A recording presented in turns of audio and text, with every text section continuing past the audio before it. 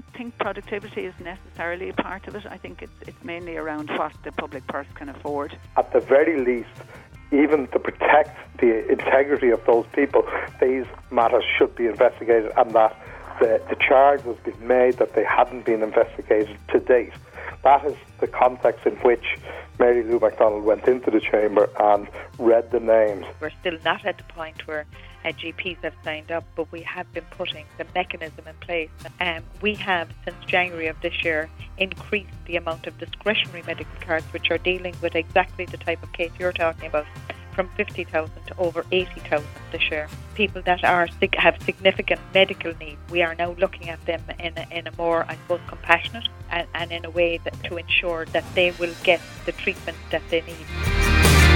There you go, Minister of State Kathleen Lynch there talking about the free GP cards for under 6-year-olds. Mick Clifford, Irish Examiner special correspondent, joining us as always in studio on a Friday. How are you doing, Mick? Not too bad, John, no. Now, the agreement for free GP care for the under 6s, it was announced yesterday, costing double effectively what the government had planned for. All children equal before the law, and all children will be treated equally for GP access. Are you surprised at all that this got across the line? It really had to, and it was a real central plank of government policy, wasn't it? To rephrase how you described it there, 2 words: election stunt. I can't see anything more, and history repeating itself for Back to the Future, as worryingly with a number of things in recent months also seem to be the case. If you go back to 2002, John, free medical cards for the over 70s. This was announced by Charlie McCreevy, Bertie Ahern, quite obviously, in order to get the grey vote, which a section of the population that votes huge in massive proportions, to get them over the line. Signed a deal with the GPs. Once the GPs had them over a barrel, the GPs were paid 4 times the capitation grant than they were for what was then a standard medical card. Here we've an increase of 82% according to the IMO. Once again the GPs have the government over a barrel. Once again, to my mind, it's being done as an election stunt by the government at a time, as your previous guest Kevin mentioned, that stuff is really obscene as far as I'm concerned. Because you have a situation, like you say, just as Kevin, who was sitting in that chair just a few moments ago, was mentioning that, well, these aren't his words, but effectively he's saying, look, and people like him, millionaires are going to be entitled to this the same as the person who is on the breadline, so to speak. So it's a universal thing, and people are questioning the justification. Many people are questioning its justification. And rightly so. And, we always use examples in this. We say millionaires and Michael O'Leary's or whatever. There are people, being perfectly honest, people like myself who is not on the breadline and I don't qualify for a medical card, and it would hurt me any time going to a GP for a child. But there's people who are, as you say, on the breadline, people who are just over the threshold for a medical card. For those kind of people, yes, it is difficult.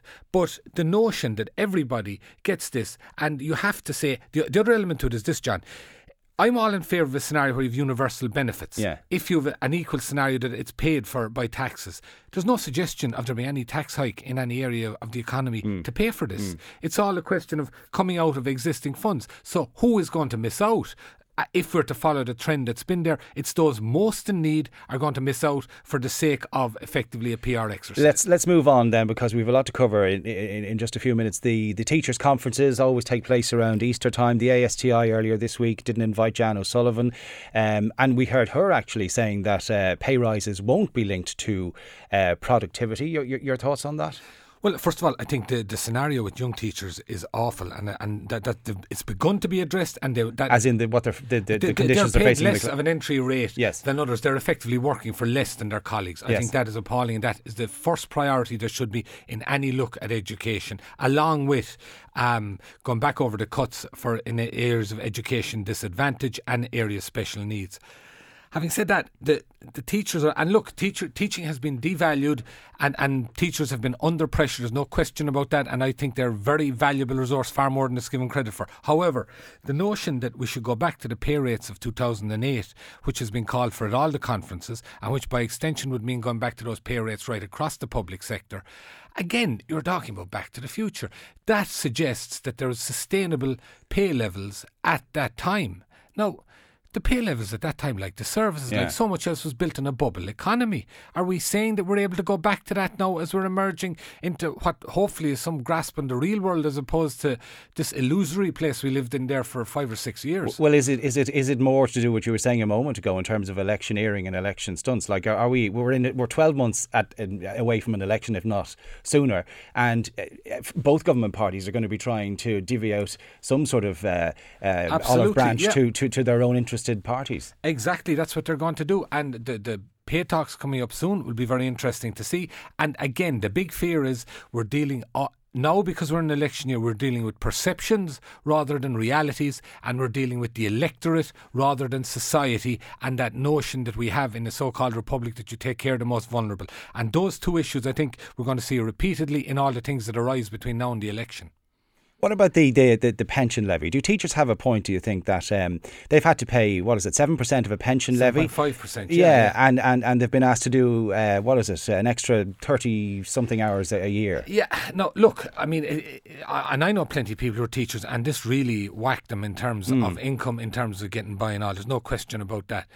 I mean, you have to look at it again, though. I mean, the type of pension that you get as a teacher, how much in the private sector would you have to earn, or would you have to put in to get that? I mean, there's this retort, well, people who went into teaching went in on that basis. Well, I mean, when I started working 30 years ago, I started working on the basis that basically I'd be able to have a proper pension one way or the other.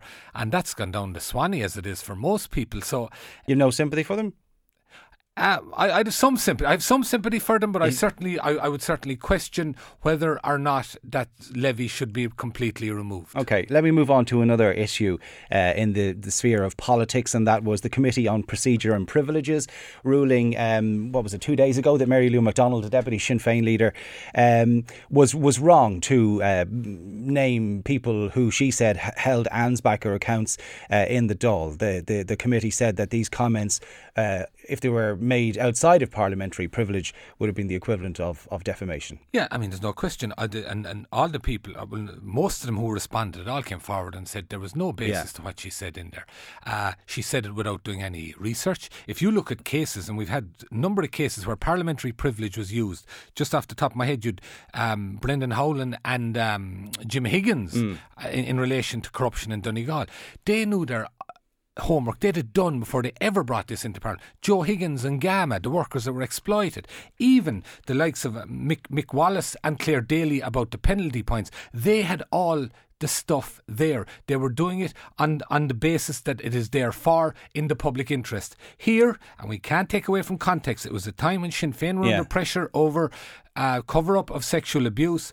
Here was a situation whereby there was a dossier that, as far as I can see, had been looked at every which way over 10-12 years and came up with absolutely nothing. And in walks Mary Lou McDonald and throws out these names. And I would have to suggest that I would think there was a cynicism involved there, in that a lot of Sinn Féin's constituency, particularly in the areas that have suffered more with austerity, they look with resentment at retired politicians and their pensions, and that's very understandable. We all look at it that way. But to then believe that it's okay to go in there and attempt to stain these people with what is effectively calling them crooks, effectively. Yeah. And knowing that there's no sanction can be taken against you. That's exactly the point. But isn't it, if you look at what's happened since then, and they were under pressure, as you say, over the whole child sex abuse allegations within their own Republican organisation, the polls have come. There's been numerous polls ever since, and the fact that Mary Lou McDonald named all of these people under Dáil privilege hasn't really affected them in the polls at all. That's what I'm saying. So it's worked to their advantage as well. No question about it. The bigger picture is this: that privilege is there. And it's a vital one in a democracy, that Parliament can be used in such a way to raise issues and, if necessary, name somebody in situations. Yet that was a complete abuse of it, and the fact that there is no regard for that, I think, is a very worrying thing. Well, then just one quick question more on this. Mary Lou McDonald, we know, is away on holidays at the moment, and the party, Sinn Féin, have said that she'll be making some sort of statement when she comes home this coming weekend. But it has been pointed out by her colleagues so far that she doesn't have any intention. We'll hear from her over the weekend, but we're being led to believe so far she's no intention of retracting what was said in the Dáil. Are you surprised by that? Not particularly. I mean, look at the history of Sinn Féin, I mean, they're of a belief for a long time that their aims surpass those of laws, whether it's in this jurisdiction or in the north, and quite obviously this would seem to be it's unfortunate. I think it throws Sinn Féin in a different light, but as you say, doesn't seem to be reflected in the polls. A lot of people, they ain't worried about this kind of thing. All right then. So Mick, thanks very much indeed for joining us. Mick Clifford, as always, joining us here on News Talk lunchtime for the look back on what's been happening for the week. Thanks indeed for joining us, Mick. You're listening to News Talk lunchtime. John Keogh in for Jonathan today. Now, as always, this time on a Friday, we go to our man in the States, Kevin Cullen of the Boston Globe. Let's see what's making the headlines stateside. Afternoon to you, Kevin. Hello? Kevin, can you hear me? It's John here. Hey, John, how are you? I'm good, thanks. The big story from Boston this week, of course, without any shadow of a doubt, was the verdict in the case of Yokar Sadovy for the Boston Marathon bombings. First, let's have a listen, though, to Liz Norden, the mother of two survivors from that attack. She was giving her reaction to the verdict. I literally saw my sons get blown up. I saw the fear in their eyes, like to look for someone to help me. It was awful. For the mom of two boys that were hurt so bad, and to see so many injured that day, and to see what they suffer and they go through, and I solely speak for myself, I want the death penalty. Right, Liz Norden there, who was the mother of two survivors from the Boston bombings. Kevin, I suppose it was no surprise that the guilty verdict came through. I think that probably had been widely expected, but that didn't make it any easier for any of the victims' families, as we just heard from Liz there. No, exactly. I mean, this was somewhat anticlimactic because the defense had basically admitted guilt. They said from the very beginning the only thing they would dispute was why Jahar Tsarnaev turned to do this. They basically admitted all the facts as they existed in the case. So being found guilty of 30 counts and 17 which carried the death penalty, I think was a foregone conclusion. But I was in the courtroom and kind of kept my eye between him standing there just reading along the verdict slip and Denise Richard, the mother of 8-year-old Martin Richard, who was the youngest of the victims, who was killed at the finish line. And you could see Denise Richard looking at him, trying to see if any of this was registering, if he would show any kind of reaction. Yeah. And it's been that way throughout the whole trial. He showed nothing. Now, the defence team are going to pushing for him to be given a life sentence rather than the death penalty. Isn't that so? Yes, and they have, precedent on their side. Since 1988, since the new rules of federal rules for the death penalty, there's only been 3 people executed, and probably the best thing they have going in their corner is his age at the time of the offense. He was 19 years old. They will be presenting technical and scientific witnesses who will talk about the frontal lobe of adolescent males and when it forms and how they're susceptible to pressures that others may not be. So you're going to hear a lot of diminished capacity defense. And even though during the guilt phase of the trial, the defense kept raising the specter of the dead older brother, Tamerlan, who was killed in the shootout with police, and when his brother actually ran him over in his haste to get away, he will be front and center. You'll hear more about him during this next phase than you probably will hear about Jahar Tsarnaev. We're always fascinated about, I don't mean that in the wrong way, about the death penalty in this country, just because it's something that hasn't existed for a generation, I suppose, and more. And this is now front and centre in Boston right now. How do the people of Boston or Massachusetts feel when it comes to the death penalty? Well, Boston in particular, and Massachusetts in general, would be probably there would be more opposition to death penalty here than anywhere in the United States.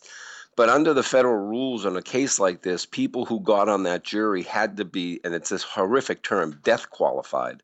That means they had to be willing to impose the death penalty if they believed the sentence or the evidence warranted it.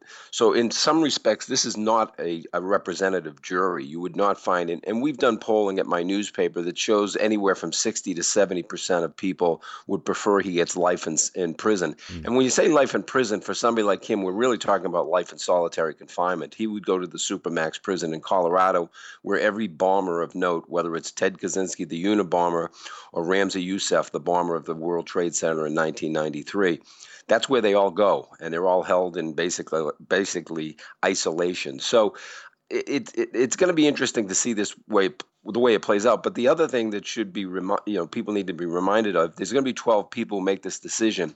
If only one says no to death, he will not receive death. He will receive an automatic life sentence with no possibility of parole. And in a word, does life actually mean life? Oh, it will. Yeah. Yes. In the case of in a federal death penalty case, there's absolutely no grounds on which you could get parole. Kevin, let's move on. Another tragic shooting of an unarmed man by police in the States. This time it happened in South Carolina. Let's just have a quick listen to the witness who filmed the events, Fidan Santana. They were down on the floor. Before I started recording. I remember the police had control of the situation. He had control, of Scott, and Scott was trying just to get away from the taser. Which taser, you can hear the sound of the taser. Okay, so what followed, Kevin, appears to be police officer Michael Slager shooting unarmed Walter Scott in the back as he tried to run away. Yeah, it's shocking at any level. I just wrote a piece that's going to be in tomorrow's Irish Times about this. And Walter Scott was not the first African-American whose killing at the hand of white police officers was captured on videotape, but he's clearly the most significant at this point. If you look at some of the other cases, John, whether it was Eric Garner in New York, who was put in a chokehold for selling loose cigarettes, whether it was the 12-year-old boy, Tamir Rice, who was shot in Cleveland earlier this year. If you look at those cases, there's at least some mitigation. There's some reason that the police overreacted or acted too rashly. This case is completely different because if you look at the video, this guy posed absolutely no threat. He was running away. He was about 15 to 20 feet away when the police officer leveled his gun and squeezed off 8 rounds. And if you watch the videotape, one of the most disturbing things is there's a pause before that last round, and at that point he's probably 30 feet away and he's stumbling down. But the other thing, if you watch the video, is more disturbing is how nonchalant the police officer was after this. He walked very casually to this person's side, a mortally wounded man. He did not render medical assistance. He demanded that he put his hands behind his back. And has that police officer now been charged with murder? Yes, he has been. But, this is the other part of the story. Up until the point that young man who you just played a clip of, until he turned that over to the family and the family's lawyer brought it to an outside law enforcement agency, the police department was standing behind this officer. And the official version was this fellow tried to grab his stun gun and he was shot in a struggle. Well, the evidence is overwhelming. There was a struggle, but this man posed absolutely no threat to the officer when he was shot. Kevin, is it my imagination or is it just me or is this becoming an all too regular occurrence? This type of thing becoming all too regular occurrence in the US? It seems to be happening now on a constant basis. Yeah, and I think this is why this case is different and so significant, John. I think there's been reasonable debates about previous incidents, and I think there's always been a belief, particularly by the white mainstream, the majority of Americans, is that, this is being overdone and most of the people involved were criminals, blah, blah, blah. This was a little different. And actually, this was a lot different. And I think this is actually going to breathe a little more credibility into the Black Lives Matter campaign, which I think has been seen as fringe by most Americans. When you see videotape evidence like this, incontrovertible evidence, I think it's going to make more Americans, particularly white Americans, sit up and pay attention to this issue, which people have been talking about in the black community for years. Kevin, this always seems to happen, but we've run out of time again. But thanks indeed for bringing us up to speed on all things stateside. Kevin Cullen of the Boston Globe, thanks indeed for joining us on News Talk Lunchtime, as always on a Friday.